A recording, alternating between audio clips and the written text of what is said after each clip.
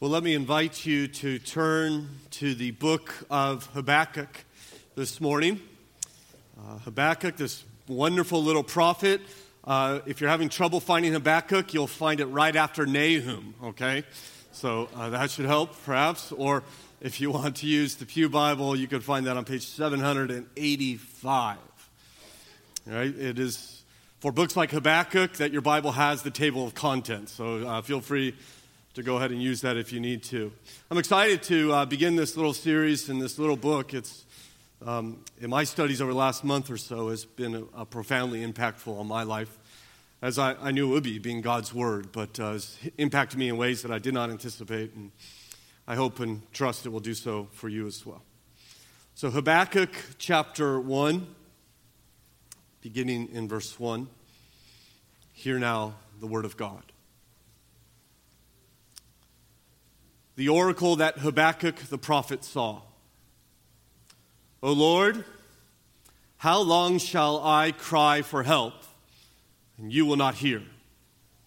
Or cry to you violence, and you will not save? Why do you make me see iniquity, and why do you idly look at wrong? Destruction and violence are before me. Strife and contention arise, so the law is paralyzed and justice never goes forth. For the wicked surround the righteous, so justice goes forth perverted. Look among the nations and see. Wonder and be astounded. For I am doing a work in your days that you would not believe if told. For behold, I am raising up the Chaldeans, that bitter and hasty nation who march through the breadth of the earth to seize dwellings not their own. They are dreaded and fearsome. Their justice and dignity go forth from themselves. Their horses are swifter than leopards, more fierce than the evening wolves. Their horsemen press proudly on. Their horsemen come from afar. They fly like an eagle, swift to devour. They all come for violence. All their faces forward, they gather captives like sand. At kings they scoff, and at rulers they laugh. They laugh at every fortress, for they pile up earth and take it. Then they sweep by like the wind and go on. Guilty men whose own might is their God. Our Father, we are today as we are every week, I trust, at this time, thankful for your word. For it is through your word that you reveal yourself to us. You speak to us through your word. And yet we have a difficult task this morning. For we opened a book that was written 2,600 years ago in a nation about to be conquered. And yet there are truths here that are so helpful for us. Truths that you want us to understand, principles you want us to apply to our lives, that we may love you more fully and follow you more faithfully. And so we come and we ask for help. I believe in my heart, Father, that there are some here who are in desperate need today for these words. Will you, in your kindness to them, will you allow them, please, to hear and be changed? Do a good work in all of us, we pray in Christ's name. Amen. It was in the year 1850 that Allen Gardner, an English missionary who started the Patagonia mission in Chile, set sail to start a new mission among the Fuegian Indians in South America. These Indians had been encountered by none other than Charles Darwin 20 years earlier. In fact, Darwin, on his famous voyage on the Beagle, would write about this Indian tribe. I quote him, "It is completely useless to send missionaries to savages such as the Fuegianos, for they are probably the lowest example of the human race." Well, perhaps inspired by those words, Gardner says, I'm going. And he took a friend and his medical doctor, Richard Williams, with him, and 5 other missionaries. They left for home to take the gospel to this Indian tribe. They landed upon a small remote island, and their ship that dropped them off left, promising to return in 4 months for their resupply. It did not. Months passed, and the ship did not return. There was no rescue. There was no resupply. And one by one, these 7 missionaries died. They died from starvation. The last to die would be Alan Gardner, who would die on September 6, 1851. 20 days later, on September 26th, the resupply finally arrived. They found Gardner's body on the beach along with Dr. Williams. Each had their journals with them. Dr. Williams' last journal entry, a few days before he died, reads like this. I am happy day and night, hour by hour. Asleep or awake, I am happy beyond words and the poor compass of language to tell. God indeed is about my bed. Let all my beloved ones at home rest assured that I was happy beyond expression the night I wrote these lines and would not have changed situations with any living man. That heaven and love and Christ are in my heart.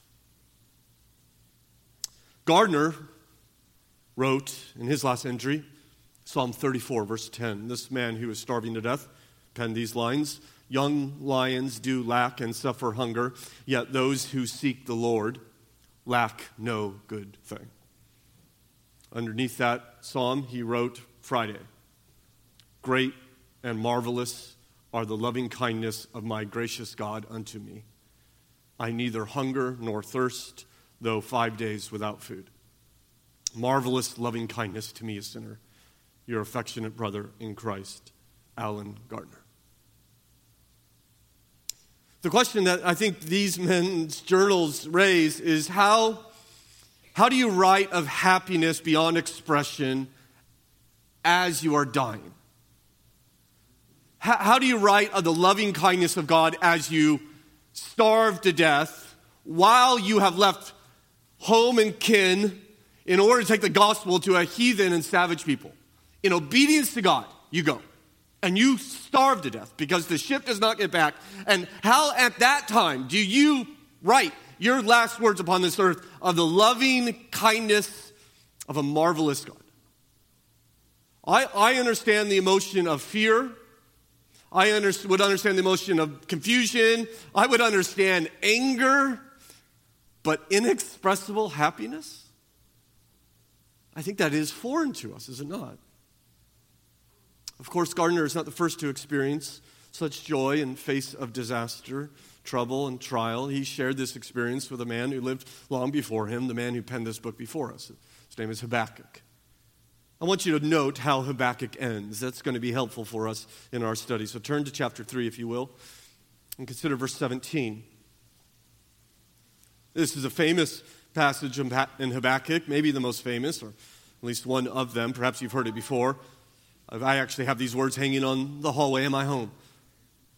Though the fig tree should not blossom, nor fruit be on the vines, the produce of the olive fail, and the fields yield no food, the flock be cut off from the fold, and there be no herd in the stalls, yet I will rejoice in the Lord.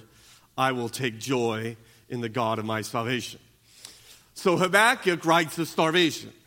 He says, though I'm starving to death, or I will be starving to death, though disaster comes upon me, yet there is joy. There is rejoicing even in disaster. This is the lesson I think the book of Habakkuk would teach us. This is a lesson, in fact, this man had to learn himself, because that's how he ends his book, but it is not how he started it. So turn back to chapter 1, and we see in verse 2, this prophet lay out his complaints before God. O Lord, how long shall I cry for help, and you will not hear?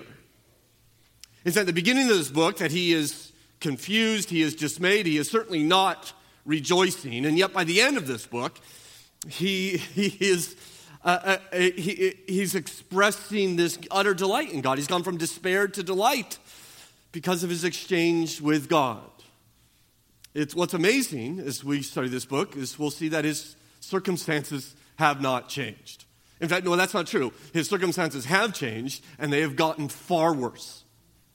So things get worse, and he goes from lamenting to joy. How? How is that possible? Well, it's possible because of the central verse in the book of Habakkuk. It's quoted 3 times in the New Testament. It's chapter 2, verse 4. Behold, his soul is puffed up. It is not upright within him, but the righteous shall live by faith. So in the midst of trouble and disaster and trial, God says, my righteous ones will do what? They will live because they trust me, because they have faith. And I know that some of you come into this room today, just based upon 200-300 of us here today, that some of you are suffering. In fact, I know some of you are suffering specifically. Some of it I don't know. Some of you have been suffering for a while. Some of you have recently received news that have perhaps changed your life forever. Others maybe are here, and if you're not suffering, just sorry to tell you this, but it's on its way. Right? In this world of trouble, we will all suffer. And some of you have received already that late night phone call that changed your life. Some of you have received that medical diagnosis or experiencing that crumbling relationship or that financial hardship. Some of you have heard those words that we never want to hear. There's been an accident. I'm afraid it's cancer. You're fired. I don't love you anymore. And at some point, each of us will encounter a suffering, and it will not make sense. D.A. Carson writes, the truth of the matter is that all we have to do is live long enough and we will suffer. At some point in our lives, the circumstances will seem to contradict the character of God. They will seem to do violence to the promises of God, and it's this prophet who wants to strengthen you for such times. If you're not suffering, he would like to prepare you for those times to come. And he will do so in an unusual way. Because prophets usually speak to the people on behalf of God. Habakkuk speaks to God on behalf of the people. He has this conversation with God, and we get to eavesdrop on this conversation as he struggles to understand God. The way to outline Habakkuk is very simple. It begins with Habakkuk complaining to God. He doesn't like the way things are. He says, God, do something. Amazingly, God answers. And God says to him, in a sense, Habakkuk, settle down, be quiet, trust me, I've got a plan. Habakkuk hears the plan, and he complains again. And he says, God, I don't like that plan. And God answers again. And he says, in effect, Habakkuk, didn't I tell you to be quiet and trust me? And then we get to chapter 3, and Habakkuk has this amazing idea. I think I'll be quiet and trust him. Right? That's Habakkuk. That's the whole book. Okay? Complaining, God answers. Complaining, God answers. I think I'll just be quiet and put my faith in God. And we're going to be on this journey for the next 6 weeks, this journey from frustration to faith, from confusion to confidence, from disaster to delight. And we begin by seeing this prophet complaining in troubling times. And so let's consider, first of all, Habakkuk's bold lament. You see there in verse 2, O Lord, how long shall I cry for help and you will not hear? Or cry to you violence and you will not save? Why do you make me see iniquity and why do you idly look at wrong? Destruction and violence are before me, strife and contention arise. So the law is paralyzed and justice never goes forth. For the wicked surround the righteous. So justice goes forth perverted. You see, Habakkuk's living in a day of immorality and greed. He's living in a day of deception and hatred. He's living in a day of injustice and hypocrisy and oppression. This is during the terrible reign of King Jehoiakim from the year 609 to the year 605. And in fact, if you want to learn more about what's going on in Habakkuk's day, maybe for the next 6 weeks as we work through Habakkuk, you could read Jeremiah. who is the contemporary with Habakkuk. And you can read 2 Kings that describes in detail what's happening, that the details which Habakkuk's getting at. But society is ripping itself apart. There's not harmony and blessing as God had promised the people of Israel. Instead, the moral fabric of this culture is becoming undone. There's violence everywhere, Habakkuk seems to claim. Jeremiah tells us the poor are being terribly oppressed, in particular by the king, that the prophet Uriah has already been assassinated, and the priests are being induced into adultery, and the judges are all taking bribes on behalf of the rich. One commentator puts it this way: from the political leaders to the common people, everyone seems to have plunged themselves into moral madness.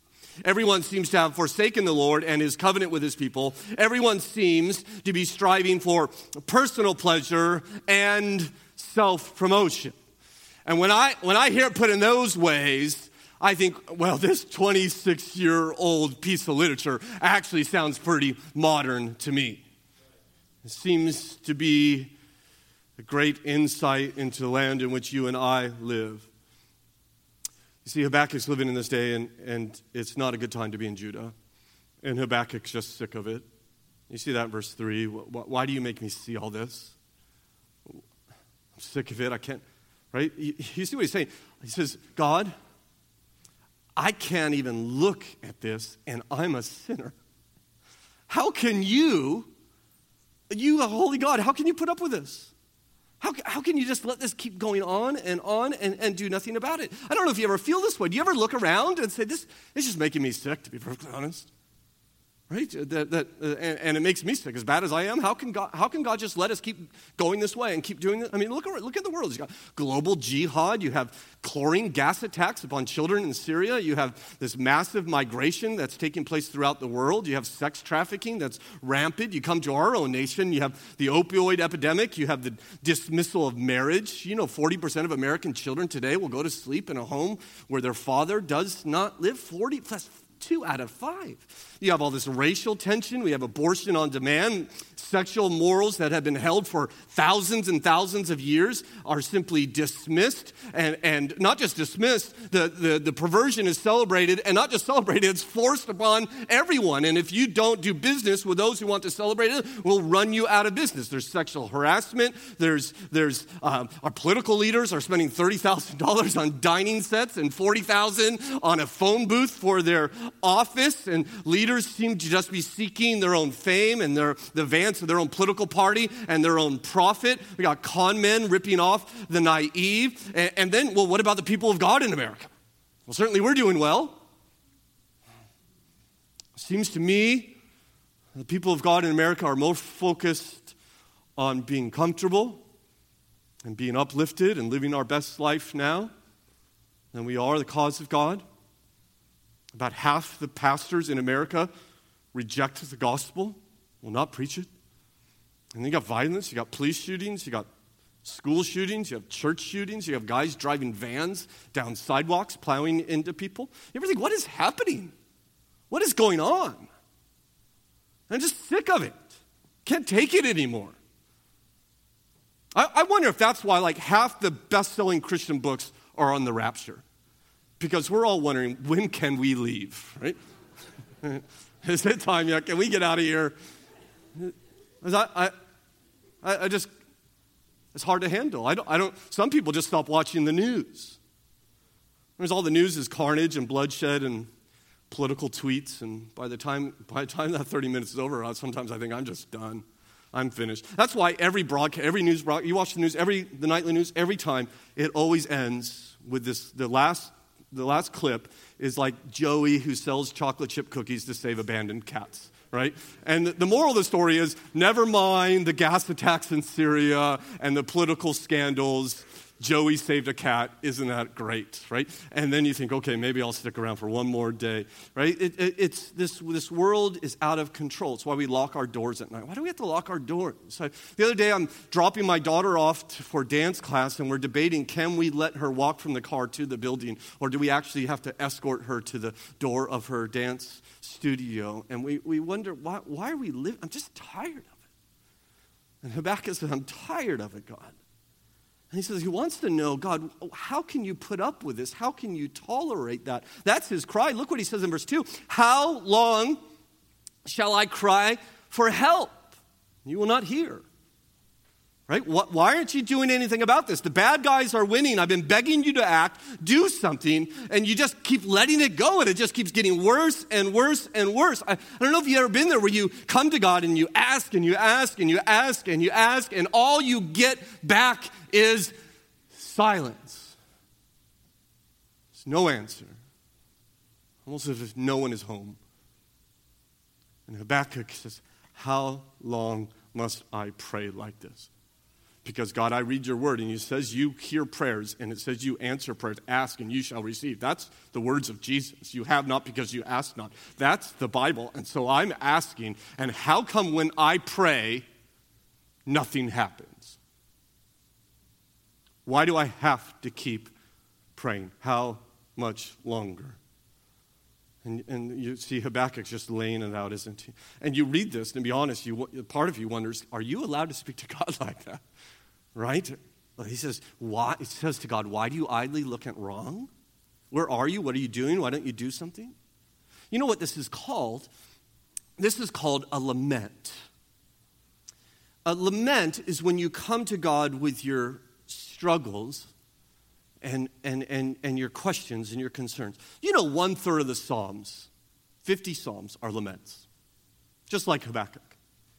The whole book of Job is like 40 chapters of lament. What is going on, God? We even have a whole book in the Bible, Lamentations, that's all about expressing confusion as God's people endure pain and suffering. In fact, this is amazing, even the saints in heaven who are before the throne of God, in the presence of God, are asking him, how long, O God, until you bring justice upon this earth? There's lament throughout Scripture. In fact, you know who else laments? Jesus Christ on the cross. My God, why have you forsaken me? He's lamenting. So we find laments throughout Scripture. And I think the lament is God's gift to us to express our hearts in troubled times, to bring our complaints to God, to bring our confusions to God. Let me tell you this morning, it is okay in difficult times to lament. Habakkuk is not rebuked. It is not a sin to lament, but it can be. And so let me tell you how to lament, how Habakkuk teaches us to lament. And this may be helpful for you in the midst of your struggles right now. It may be helpful in the future. There's 5 principles that Habakkuk teaches us how to lament, how to be faithful in our lamentation. Number 1, faithful lamenters speak to God personally, the unfaithful impersonally. And these will come up on the screen. I know they're not in your notes. They're personal. Faithful lamenting is personal. So there's a difference between saying, God, how can you allow, and how can God allow? You hear the difference? God, how can you allow this? That's faithful. But when you start to say, how could God do this? Well, we're getting close. See, what happens, we're no longer talking to God about our troubles, we're talking about God. When you lament, you come and you speak to God. You speak to him personally. Number 2, faithful lamenting trusts God. The unfaithful lamenter doubts God. And so the lamenter, he puts his trust in God. She puts her trust in God, which is why the trouble which you're in is confusing. Because God is good and God is righteous and God does this and God does that, and yet my life looks like this. And so I'm very confused to how this is working out. And so it's because you believe that God is good that you're troubled by this. This is why he says there in verse 3, why do you tolerate wrong? He says to God, why do you tolerate wrong? Because he knows God can't tolerate wrong. Right? He trusts that God is good. And so when you lament, you say, God, I don't understand how you can allow this because you're good and because you do this. You don't come to God and you say, God, are you good? Habakkuk doesn't doubt God. He trusts God even in his laments. Number 3, faithful lamenters question, unfaithful lamenters accuse. Right? So you see, he's asking God. These are questions he's bringing them. How long, God? Why, God? What are you doing, God? He's questioning God. He has questions for God. He doesn't come and accuse God. He doesn't say, you're wrong. He doesn't say to God, you've wronged me. He doesn't say, you've done evil. See, when you accuse God, when you say, God, you don't know what you're doing, let me just simply suggest that might be arrogant, okay? God, you should come to me for advice next time, okay? No, we don't accuse God. We can question. We can bring our questions. We don't accuse. Number 4, the faithful lamenter submits. The unfaithful lamenter rages. Habakkuk is not shaking his fist at heaven. I've heard pastors even say, it's okay to shake your fist in heaven. God's a big boy. He could take it. Do not shake your fist at heaven. Do not give God a piece of your mind. That is not what's happening here. He is submitting even in the midst of his trouble. It's like Job. Remember Job? See, Habakkuk's like a mini Job. And Satan, remember Satan approaches the throne of God.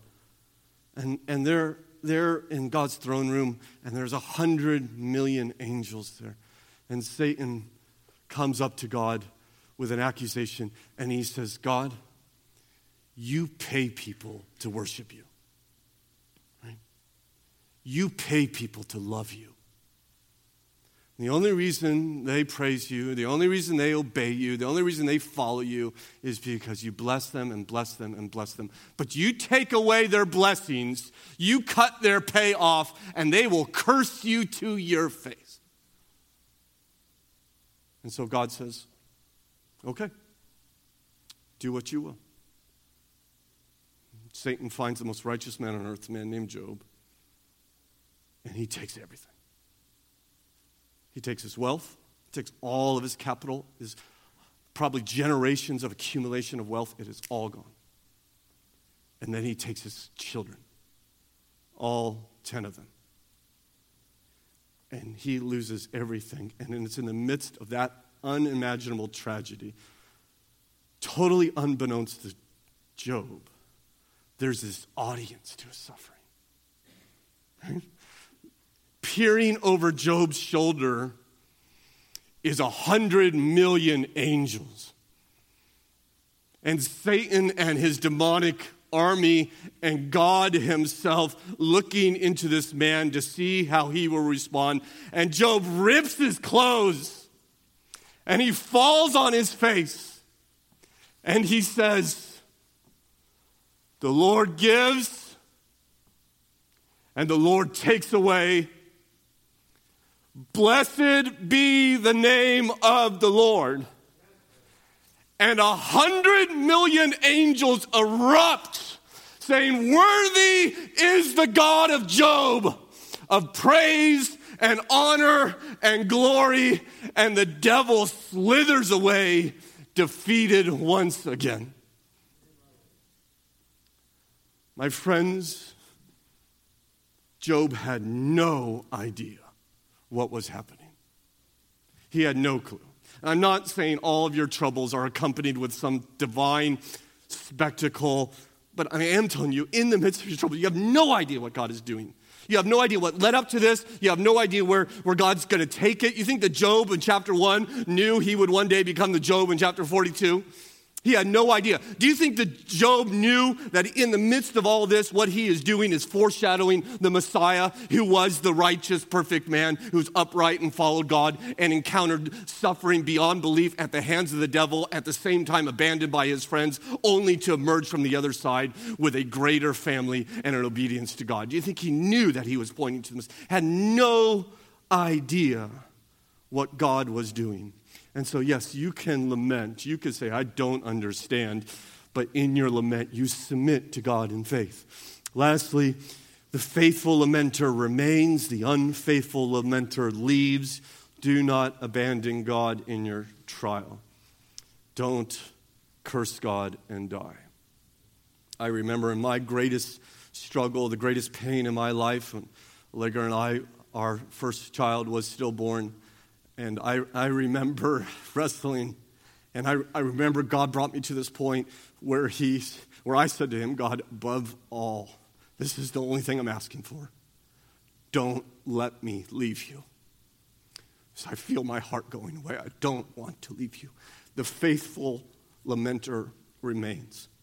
And so Habakkuk teaches us how to lament. But what's amazing, he shows us also what to lament, right? Listen, because it's okay to lament about your life and the circumstances. Job does that, Psalms do it, even Jesus does that. But that's not what Habakkuk's lamenting about. He's lamenting about the sinfulness of his people, right? It's not about his life. He's lamenting about his culture, his country. And so he prays to God, God, will you not revive us? Will you bring about repentance? Because Israel was tasked by God to show the world what God was like. Right? That's their job. Their job was to image forth to the world who God is like and to receive his blessings, and therefore the world will come and worship this God. God chose Israel not for this in forsaking the other nations, but to bless the other nations. Through the seed of Abraham, that all nations will be blessed, God says. And so live like me, show the world what I'm like, and they'll come and worship me too. But instead of unity and kindness and sacrifice and love and forgiveness and compassion, they're living with strife and injustice and greed and conflict and violence and all the rest. And the kings aren't not leading his people. He's enslaving his people so he could get new walls in his palace.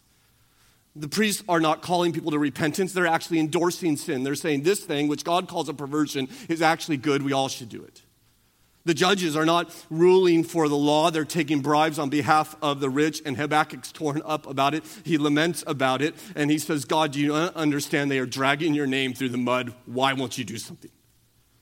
So this is where it hit me when I'm studying Habakkuk. What do you pray for? This last week, what did you pray for? What did you ask God for? Because I think often our prayers are almost totally predominated by our own needs and wants.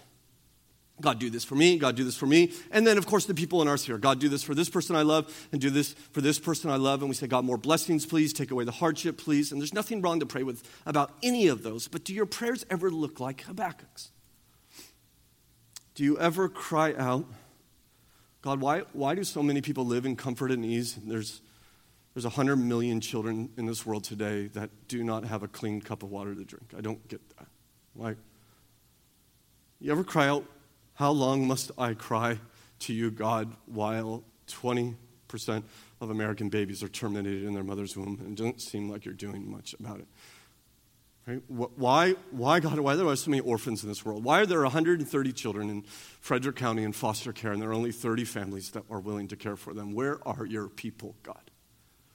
Right? When's the last time your heart was broken for the world and the honor of God in it? Because it's easy to be preoccupied ourselves. But I wonder, are we concerned about God's glory? Are you concerned about his honor of God? This is what Habakkuk's crying. Don't you see we are defaming you, God? Why don't you do something? Well, God, of course, will answer, won't he? He says, I am doing something. I'm going to do something. He, in fact, agrees with Habakkuk's analysis that God's law is being perverted, that righteousness is being abused, that the land is corrupt. And so he answers Habakkuk, but God's answer is not what Habakkuk expected and certainly not what he wanted. So consider, secondly, God's troubling providence. Look in verse 5. Look among the nations and see, wonder, and be astounded. For I am doing a work in your days that you would not believe if told. So God says, Habakkuk, you should wonder, you should be astonished because I am working. I am going to respond to your concerns. But my response is so far beyond your expectations, it's unbelievable. It's unthinkable, in fact. He gives us a hint in verse 5. He says, look among the nations and see. In other words, the solution to your problem is not going to come from within the borders of Judah, but it's going to come from outside of it. He goes on to tell us exactly what he's referring to in verse 6. For behold, I am raising up the Chaldeans, that bitter and hasty nation who march to the breadth of the earth to seize dwellings not their own. I'm raising up the Chaldeans. We know them as the Babylonians. This is a powerful nation that will emerge in the year 620 BC and really rule the known world there for about 80 years till they're defeated by Persia in around 540 BC. And so I'm raising that up.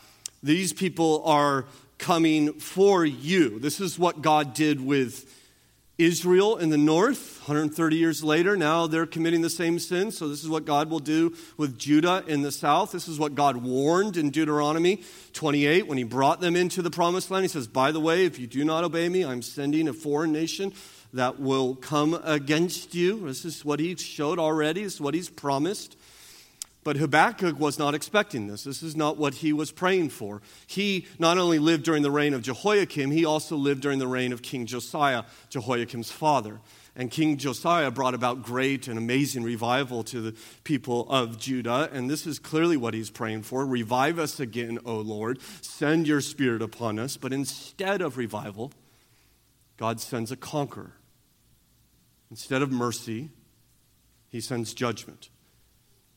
And he does so from the hands of the Babylonians. In fact, God doesn't simply just say, I'm sending them. He goes on to describe them. And in the description of the Babylonians, we see that God's judgment is fierce. Imagine if these people were coming for you. Verse 6. For behold, I am raising up the Chaldeans, that bitter and hasty nation who march through the breadth of the earth to seize dwellings not their own. An army uncertain will advance slowly and strategically. That will allow you to retreat. These men are not uncertain of victory. They charge into battle. They seize what is not their own. They spread over the earth, bringing their brutality, which is described in verse 7. They are dreaded and fearsome. Their justice and dignity go forth from themselves. Their horses are swifter than leopards, more fierce than the evening wolves. Their horsemen press proudly on. Their horsemen come from afar. They fly like an eagle, swift to devour. In other words, you cannot outrun them. They will chase you down, God says. They're like evening wolves. That is, a wolf who has not eaten in a while, and you throw sheep in front of them. That's what these men are like. They're like the devouring vulture.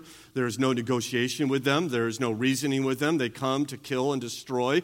He says they're dreaded and fearsome. You ever see The Lord of the Rings? Ever see that movie? Remember the orcs that come out of the center of the earth? That's the Babylonians, okay? There is no reasoning with them. They just come to conquer and destroy, as you see in verse 9. They all come for violence. Why are they coming? Just to do violence. All their faces forward. They gather captives like the sand. They're violent men. Right? They have no sympathy for human suffering. Verse 10, at kings they scoff. At rulers they laugh. They laugh in every fortress, for they pile up earth and take it. And then they sweep by like the wind and go on. Guilty men whose own might is their God. There's nothing to stop them, God says. No kings, no fortress, no army will stop them. These are idolatrous people who worship their own might. All they worship is the tip of their spear, and they're coming for you. The question is, why does God give such a description of them? Why not just simply say, hey, I'm sending the Babylonians? Why does he go on to describe them in such vivid and fearful detail? I think he does for the same reason Jesus describes hell over and over again, I think about 50 times. In order to warn us, in order that we might flee, in order that we might turn, in order that we might repent while there is still time.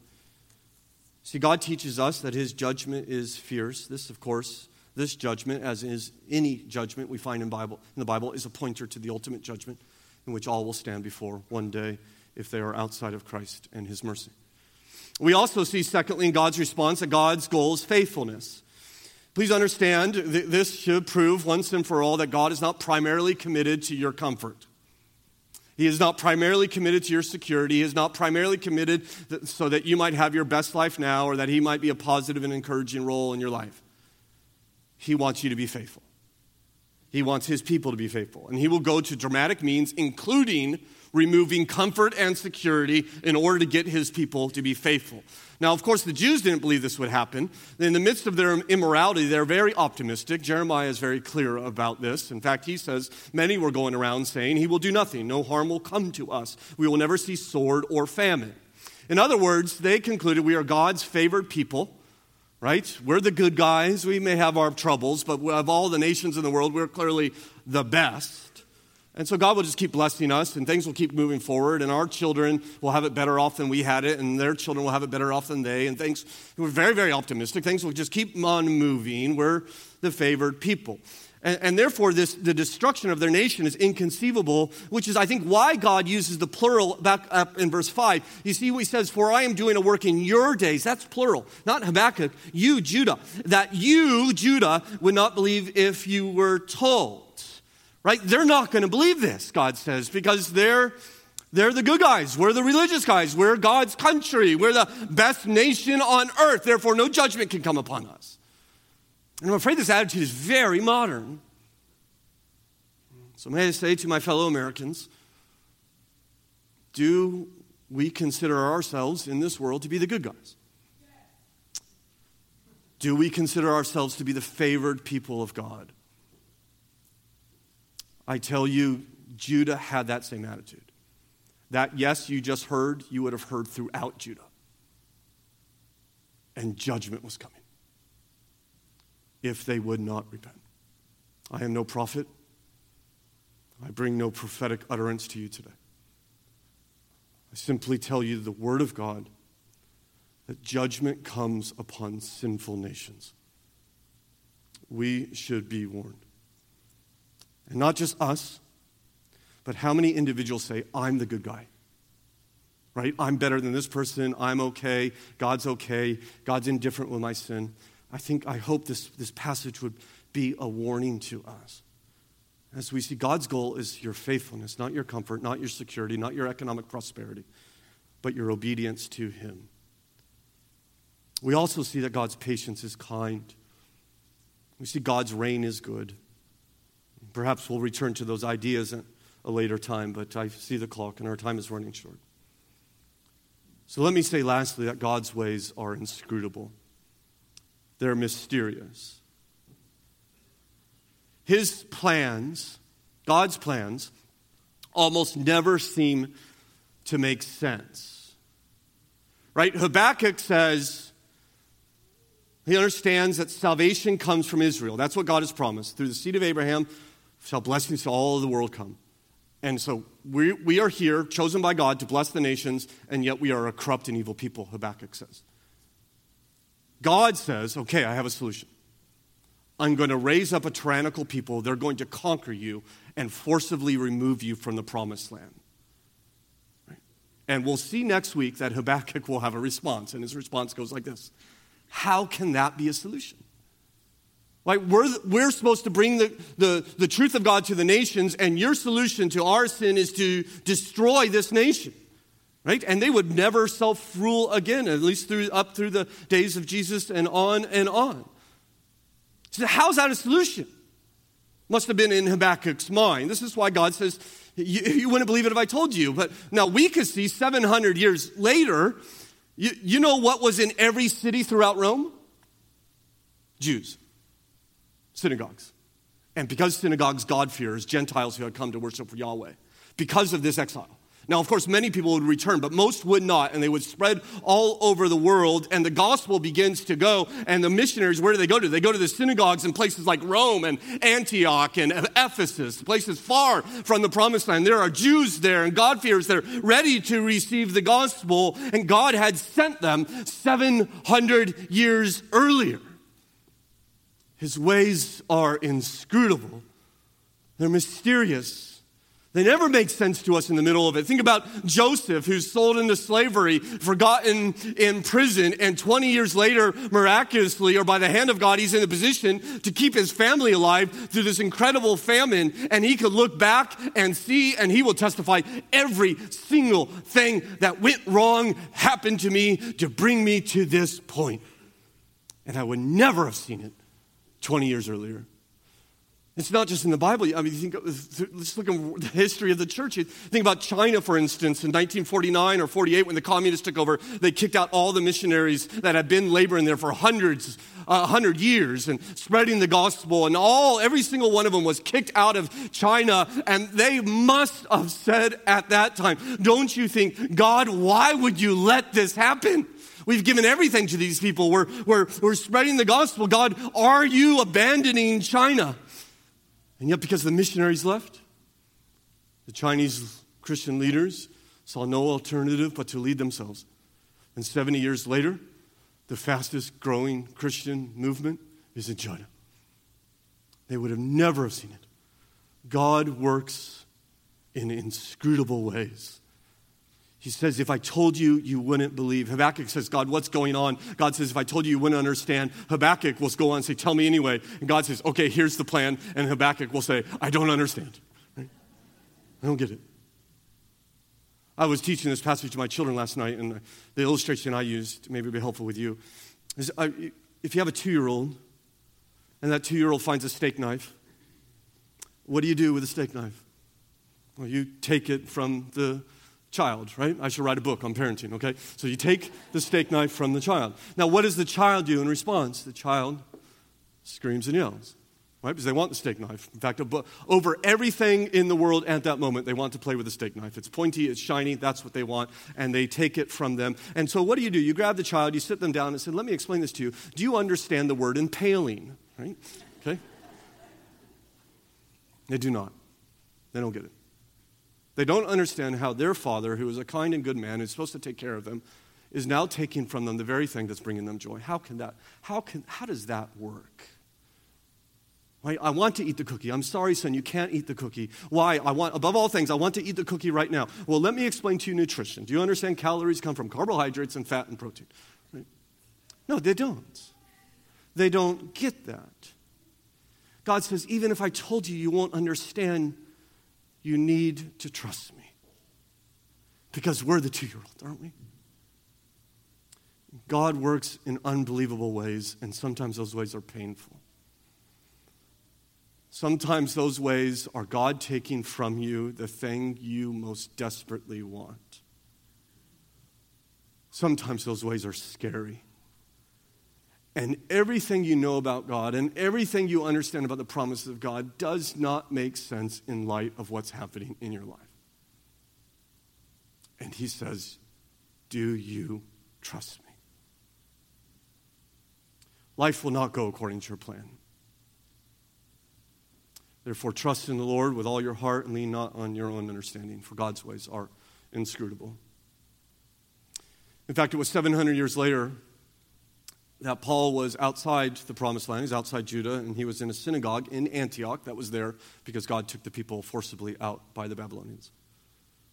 And in Acts 13, he says, God raised Jesus from the dead. Therefore, my brothers, I want you to know that through Jesus, the forgiveness of sins is proclaimed to you. Listen to what the prophet said. Look, there's your quote, Habakkuk 1:5. For I am going to do something in your days that you would never believe, even if someone told you. So Paul says the principle that God shared with Habakkuk, he said, my purpose is I'm going to judge my people, and through this violent oppressor, Paul says that points us to Jesus. Right? Because if you lived in the day of Jesus, they weren't much better than they were in the time of Habakkuk. And if you were in Jesus' day, and maybe many Jews prayed this in this day, just like Habakkuk, they might have prayed, God, do you not see the violence that's taking place? Do you not see the oppression that is upon us? Do you not see that justice is wronged, and there's sin, and there's greed, and the religious people are all corrupt? God, what will you do? Why don't you do something, God? And God would have answered you at that time, don't worry, I have a plan. I'm going to kill my son. And you would have said, what? What are you talking about? That doesn't make any sense. How does that solve our problem? How does that work? Right? If I told you, you would not believe. And in fact, on the cross, do you not think that the apostles, were they not praying? I mean, we don't have any record, but come on. They must have been praying, God, you see the violence that's happening to your son. Do you see how justice is being perverted, and 6 trials all perverting justice? God, why do you make us look upon this iniquity? Why do you tolerate this wrong? This doesn't make sense to us, God. What are you doing? What are you doing? And God's answer is, I am redeeming you. I am saving you from your sin. by my Son bearing all of my justice. And just as I let Babylon off their leash so they could pounce upon the people of Judah, so I will let Rome off its leash so it may pounce upon the son of Judah, that you might be saved. That he would take all this judgment that we see in this passage that is due for us sinners, and he puts that upon himself, that we sinners can receive mercy. I pray you have received that mercy. That Christ has died to give you mercy. He rose from the dead to give you mercy. God does not look on favor with you because you are good and righteous. If he looks on favor on you and all, it is because you are found in Christ, who is only one good and righteous. And it's that goodness and that righteousness that we want to celebrate in this meal. And we celebrate through this supper meal God's inscrutable ways that brought our redemption. Our Father, we are thankful for your word. We are thankful that it teaches us that you are in control. And that control sometimes is utterly confusing. And it causes us to cry out. And yet, even in the midst of our laments, may we trust you. What an advantage we have to Habakkuk, who did not see the Messiah coming, who did not see him dying, did not see him being raised from the dead, as we do, as we now see in this meal. And so help us, Father, to find our joy, find our hope, and to find our faith strengthened as we are reminded through these means in which you have given us, this sacrament of the death and resurrection of our Lord. For we pray in Christ's name. Amen.